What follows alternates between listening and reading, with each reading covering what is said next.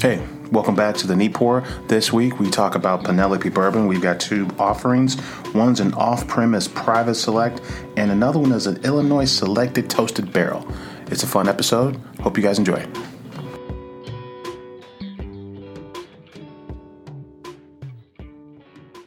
And we're live, baby. Hey, welcome back to the Neat Pour podcast. Nick is here. And Shalonda is here. And guess what? We're here with episode 55. I can dig it. Hey, Shalonda, this is the Penelope bourbon episode. We're going to be sipping on two variants of Penelope bourbon. Of course, this is the Neat Pour when Afro Beer Chick and Chicago Beer Geeks come together. We're collectively known as the Neat Pour podcast. This is a show where we always drink the good stuff and we focus on the beauty in the barrel. Shalonda, how do we sound? We sound amazing. All right, so we've got some news. We've got some bourbons. Let's break down these bourbons right out the gate for you. Penelope Bourbon is a non-distilling producer out of Roselle, New Jersey. So both of these offerings are going to be 5-year MGP products, right? One is an off-premise private select. So off-premise private select, and then the other one is an Illinois select toasted barrel. Okay. Yeah, so that's where we are with those. We were sipping on these in the pre-show a little bit. The most interesting thing so far is that they're both 4-grain products. Okay. But not in the way that, say, our wonderful Few Spirits 10th anniversary, shout out to Few. Shout out Few. Not in the way that their spirit is a 4-grain. Right. That's like a true 4-grain where it's like, hey, we made this one whiskey and we put the 4 grains in it. Right. You know, malted barley, corn, rye, wheat. Right. Mm-hmm. This is actually a blend of 3 different bourbons. Mm-hmm. Yeah. I'll read the bourbons to you here real quick. I should have this shit ready as if I'm doing a fucking show, huh? I mean, that would help. You slipping. All right, so there's a 3 mash bills.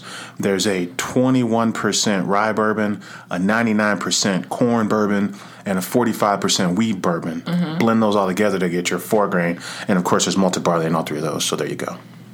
And there you have it, folks. Yeah, in your mouth. Wear it.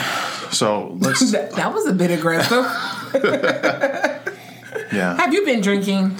Yeah, just a tad, man. I'm a big fan. I got into the toasted a little bit, but I've been leaning heavy on this 4-grain Illinois Select. I guess we could talk about off-premise, which is slowly becoming, one of my favorite spots outside of our typical Benny's romps. Right. Off-premise is a crew that's in Lincoln Park. Mm-hmm. So it's right off Armitage. Actually not too far from the original Goose Clybourne. Right. Just like walking distance from there, really. Mm-hmm. And off-premise, you let those guys tell it. They're the reason that smoke wagon's in town. Because they don't play the game. They don't play the Sazerac game. There's no Blantons. There's no Fireball. Right. And there's no Sazerac products. But what they do is lean heavy on these MGP offerings. Mm-hmm. And they when you go in, they pour a bunch of MGP samples for you so you can get familiar with them. And then they let you, and it influences the way you approach these whiskeys.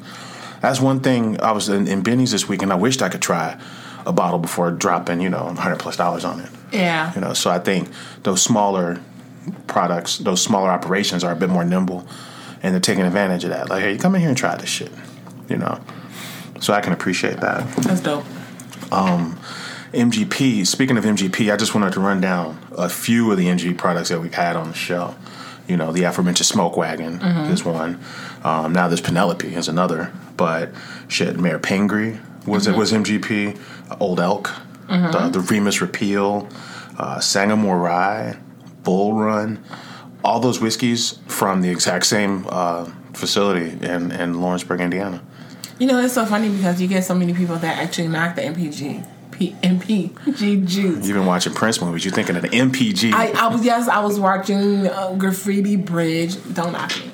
But anyway, but it's so funny because you get something different with each one. So it's not as if you're going to get the characteristics. Oh, Sangamore Rye tastes like Penelope barrel strength, or it tastes like the Remus.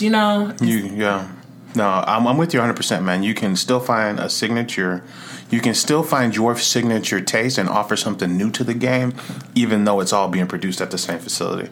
Blending is everything. Whether it's John Lafleur at Off Color Brewing telling you that, or, shit, look at how the Van Winkles are. The Van Winkles have never been distillers they've always been blenders, right? But blending is everything.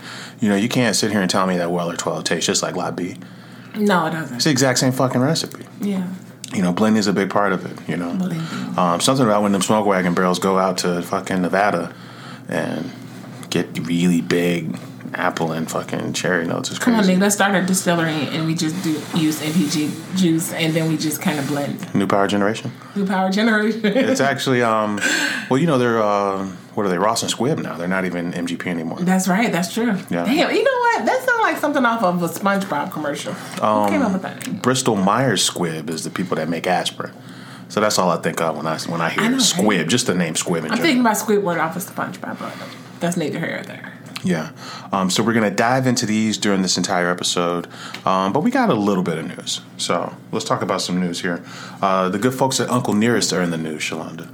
What are they doing? Well, they are suggesting that they're going to discontinue their 1856 and 1884 lines. Could it be that they're gearing up for their actual juice now that their distillery is up and running? That's what it sounds like. It looks like it's been about 4 years. And, they were sourcing from, non-disclosed. They're not supposed to say, but you turn the bottle over and it tells you where it's from. Right. But it sounds like if the reason that you haven't been seeing those bottles is because they've been trying to allow the shelves to clear so that they can come out with a different product. I mean, it makes sense because, even with the last few times that we've gone to Benny's, like, I haven't seen any type of Uncle Nearest products. And I'm like, damn, I'm running short on Uncle Nearest, but I haven't been able to catch it. Yeah, hashtag clear the shelves. And we're simply a prelude to what is destined to come. Very elusive on the post, but it sounds like they're doing exactly that. They're either going to come out with their own juice with different names, or we might just not ever see 1856 and 1820 again, 1884. I mean, well, they've blown up so much over the last few years, so I'm really excited to see what they're going to hit the market with next. Yeah, I agree with that, and I enjoy their journey. We talk all the time. That was the first episode on the show, and those dates are significant in the Uncle Nearest lineage. I want to say 1820, which I think is the best one I've had from them. 1820 is which is the hardest one to find of all of them. Yeah, that's like the cash strength, and it's aged a little bit longer. That was the year he was born. And then the two main offerings were 1884, that was the white label, and 1856. And I want to say 1856 is the year he got married. And then 1884 is the year he retired. Exactly. Right. Yeah. So, excellent job of storytelling from the good folks at Uncle Nearest down in Tennessee. Shelby, Tennessee. Not to be confused with Shelby, Kentucky, which is something we've done. Yes. We messed up a whole trip. Like, oh, wait, Shelbyville is just 45 minutes away from Louisville. It's not. And, speaking of Tennessee, we don't really have much news this week, but we always talk about, flip a bottle over and you can see at least where it's distilled from. And if you see that Uncle Nearest is distilled in Tennessee, I haven't read anything from Jack Daniel's officially, but the messaging at a distributor level is that Jack Daniel's doesn't have any liquid that they are selling to other distilleries. Right. So if you see something from Tennessee, we have to make the presumption that it's Dickel. Right? You have to presume it's Dickel. So when you flip over whether it's an Uncle Nearest or whether it's Scottie Pippen's Digits. Or you just see the hand. A big Bulls fan, and you saw Scottie Pippen charging $7 for Dickel. It just pissed me off. 4-year Dickel, by the way. Or, whether it's Uncle Nearest or Scottie Pippen or this Resilient that we picked up this week. If you see Tennessee on the back, it sounds like we can just assume it's Dickel at this point. And the reason I brought that up is because in our travels this week, we picked up a bottle of 16-year-old Resilient from BC Merchant. I'll read you the mash bill here, and we can do the math. 84 corn, 8 rye, 8 malted barley, 107 proof. This came highly recommended from our local bottle shoppy.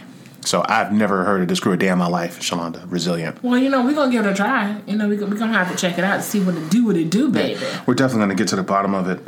This is a 16-year offering. They have a 14, a 15, a 16, and even in the front case where all the fancy bottles are, there was a 17 finished in tawny port wine barrels.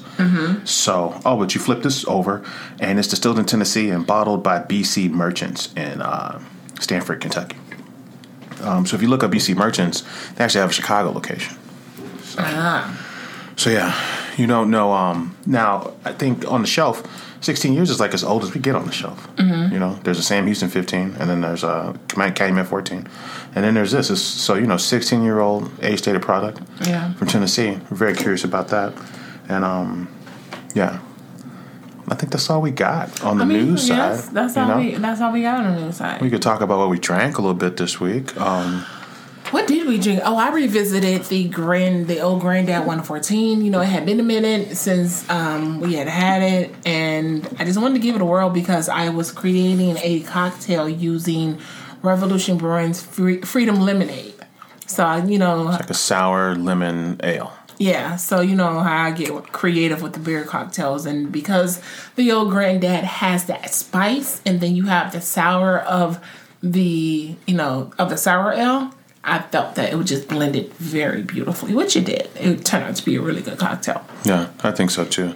Old Granddad, big, I want to say like allspice nutmeg. That's all I think about when I drink that. And that classic Land O'Lakes butter. Oh my God. Ever since I said that, you just took it and ran with it. My favorite bottle this week has been Four Roses Single Barrel.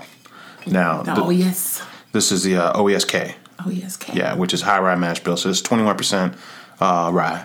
I think, all their bottles look alike. They do. So it's very easy to confuse. Like if you're not paying attention to it. Because I would have just thought it was just a regular single barrel and call it a day. This shit is fantastic. It is very good. $80 play. You'll see it. You'll see a whole display of them at your local Shoppy. 11 years old, high rye mash bill. I think very few people can touch Four Roses when they do the high rye thing. Now, there's 5 different mash bills there, but I think the high rye is the one that's just brings me the most joy. Those, man, I like that little strawberry thing that they got going on in there. That little strawberry thing. That little strawberry thing they got going on in those, and the big rye note, and just easy. It's not smooth, but it's just an easy, well balanced flavor profile. That brings a lot of joy every time. It brings me joy. You know what I mean? So, okay, now that we got all that out the way. Let's talk Penelope. So we talked about the now I think Penelope's big thing is 4 grain, like we talked about. There's Illinois Select, there's a Private Select, there's a wine finish, and then there's an 80 proof version with the white label. Yeah. Now this is a crew out of Roselle, New Jersey, wherever the hell that is, and 4 grain brings a lot of brightness to the situation. It does. And I was telling Shalonda, I'm like, I don't know if it's red apple or burnt orange or what, but there's definitely a brighter fruit note as opposed to like those very ripe, kind of almost cooked fruit notes. It's like when you first take a bite of a really sweet Washington red apple. Yeah. It's like right there in your face, but that sweetness does linger from the mid to back palate. It has a pretty long finish, which I am really surprised on with this one. Yeah. I get a wonderful medley of both wheat and rye spice, which I really like.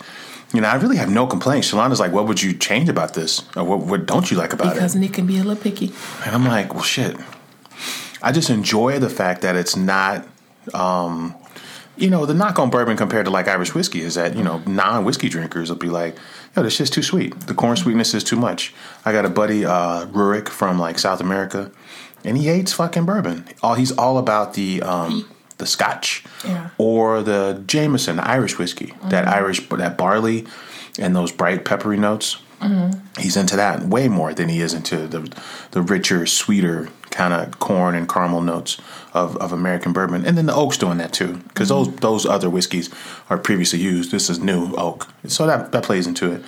But he's not with the sweetness, and that's what I like about this 4 grain versus the other bourbons we've had that we named this week, is that this thing has a very kind of lively palate, but then still brings it home with those classic bourbon flavors. It does. It brings it back. Yeah. So that's the Illinois Private Select that we talked about. That comes in at 111.6 proof, right? And then on the other side, we've got the 4-grain toasted barrel. Mm-hmm. So same MGP juice, but they took it and they did a toasted barrel thing with it. Oh. Yeah. So what else can we know? What else can we find out about that? Real quick while we take a sip. I don't know. So of these two, which one do you favor more? Man, whenever I get toasted though, toasted marshmallow, man. Toasted marshmallow, a little bit of campfire, like a little bit of char, a little bit of like a charred dessert, like a creme brulee, right? I get that right away. And that's the biggest difference between these two. That's really fun. Yeah. This one, the toasted barrel, for me, it gives it that a little bit of the sweet caramel. It gives like it's almost like, like the caramel candy that kind of melts in your mouth. Not the Weathers, but the hard one that comes in the squares. So as soon as you put it in your mouth, it just starts to melt. It's giving that. Maybe it's that old lady church candy vibes. My grandmother used to always keep those in her purse so we could behave in church. But yeah, it's that for me. Whereas the barrel strength is the fruit forward. It's the Washington apple. It's the oak. It's the sweetness. Maybe a little bit of citrus fruits in that one. But both of these have really good, really amazing finishes. Oh shit! My only knock on the toasted barrel is that it's a little too much heat for me. Really? I think so. I don't think so. Because, I mean, it's so funny because we've had so many other bourbons when they, like, for instance, Granddad, it had that. It brought that heat. This one is mellowing with the sweetness, so I'm not getting a lot of heat with this one. Yeah. No. Okay. Yeah, and every palate's not the same, so I'm not here to disagree with what you're tasting. I ain't worried if he was. No. Oh, whoa. Tone. Yeah. What did Morris Day say? I think what Morris Day said specifically was, don't make me. You need to put some trouble. You need to put some trouble on that bass before you end up with a Stacey Adams in your ass. That's what he said. That was Nick's favorite part of the movie. Graffiti Bridge. For the record, if we're ranking Prince films, Under the Period, Cherry Moon ranks way higher than Graffiti Bridge. On soundtrack alone, and the fact that it's all black and white movie. So we're done. We're done with the Graffiti Bridge type talk. Tevin Campbell saved that fucking movie, which is the weirdest shit. I think I used to have such a huge crush on Tevin Campbell. It was like, man, the weirdest thing I think I've ever said. Old watching young Tevin Campbell sing. Thank God for Tevin Campbell is what I said when I was watching fucking Graffiti Bridge, because that was the best part of the movie. Okay, back on track. But yeah, back to the Penelope. Places like. And, off-premise ain't the only place like this. But there are places that are going out their way to say, hey, we're not doing the dance. We're not buying your vodka and we're not buying your cinnamon vodka. We're not buying your distilled 159 times vodka. We're not playing this game to get your allocated products. We're just going to introduce the people to new shit. But you know what? And I think for me, if I was to have a bottle shop that sold bourbon and beer, which we both know that's my dream, I would definitely do it that way because it's so much other good bourbon out here for you don't have to play the song and dance. Because at the end of the day, yes, people may run and try to flock to Weller and, the other hard to get, but it's other great bourbons that are hitting the market that's just as good as the old expensive staple. So, yeah, man, whether it's double oaked, peerless, or even that barrel. The barreled one that the Seagrass, bottles that we are completely gone from the bar, like Guidance, which is a black-owned distillery that it's distilling in Iowa of all places. Mm-hmm. We really enjoyed their product. We did, and I thought it was completely gone until you pull out like a corner. Yeah, there's actually like a quarter of it left. But the point is, I think with this episode is like, hey, this bottle. If you look at the bottle it has a very similar shape to like BTAC collection. Yeah, it's got that same style bottle, just that long, elegant kind of wine bottle. Because vibe. I enjoy both of these. Now I'm willing to go back to Benny's to get the barrel strength one with the red label that we've seen. Yeah, and it's all about. It encourages us to explore when shops take a stand and say, "Hey, really go out your way to try something else." And so I think that's the whole point of this episode. It's funny because. The growth I see in Nick, I'm so proud of him. Because if you look back when we when we first started this, Nick was all about chasing the super expensive rare bottles, and I'm saying, hey, there's some really good stuff on the shelves that we need to look at. And look at here you now. It's called, in the words of Kelly from Insecure, it's called growth. Yeah, no doubt. I think if we're doing a show, we need to have heavy hitter bottles. At the end of the day, right? Why are people tuning in? Oh, because there's some cool shit on here, and I might not have it, or I have it. I just want to know what they thought about it. I think that needs to be a component, but that can't be the only component. So I agree with you. There needs to be this dual approach. Big Boy was totally different from Andre 3000. There needs to be a layer. Those are the best groups, right? Where the components of the group are different from each other. Well, you know what they say: variety is the spice for life. Yeah, we didn't got to that part where we're quoting where we're doing these quotes and shit. So I think we might be at the end of our journey for this one. But yeah, so explore non-distilled producers, and then ask these local bottle shops that you fuck with, because they're sampling a lot of this shit. Ask them, what have you sampled that you were really excited about that motherfuckers might not know about? That's how we came across this Resilient, which I'm excited about, and that's how we came across this Penelope. So there you have it, folks. I think that's all we got. Shalana, we got anything else? That's all. Oh, you know what? Let's give a shout out to Black Bourbon Maverick. He sent us some information for the Black Bourbon Run, which is taking place September 23rd of 2022. They do, they have a whole little lineup of activities. So if you're interested in checking that out, I think it's like $125 per person, your RSVP by March 31st. So we're actually considering checking it out this year. I mean, the videos got me excited. I know, right? I'll tell you that. September 23rd. $125, and then they put together an event schedule for you. But then I'm excited about this hotel that they suggest everyone stay at. It's called Hotel Distill. Hotel Distill. Yeah. So, we're huge fans of Black Bourbon Run. The quality of their post-edit game. Yeah. Very strong. Please teach us your ways, because we don't edit shit over here. And we prefer. I'm learning as I go. It's hard. We definitely would prefer to. We just haven't gotten to that point of the journey yet. It's more of Shalonda has to learn as she goes, and it becomes a headache sometimes. Yeah, man. So, but yeah, I think that's all we got, man. Yeah, that's it. So where can I find you individually? Hey, man, I'm on Twitter at Nicosio. And I'm Afro Beer Chick on all the social medias, and you can catch us collectively at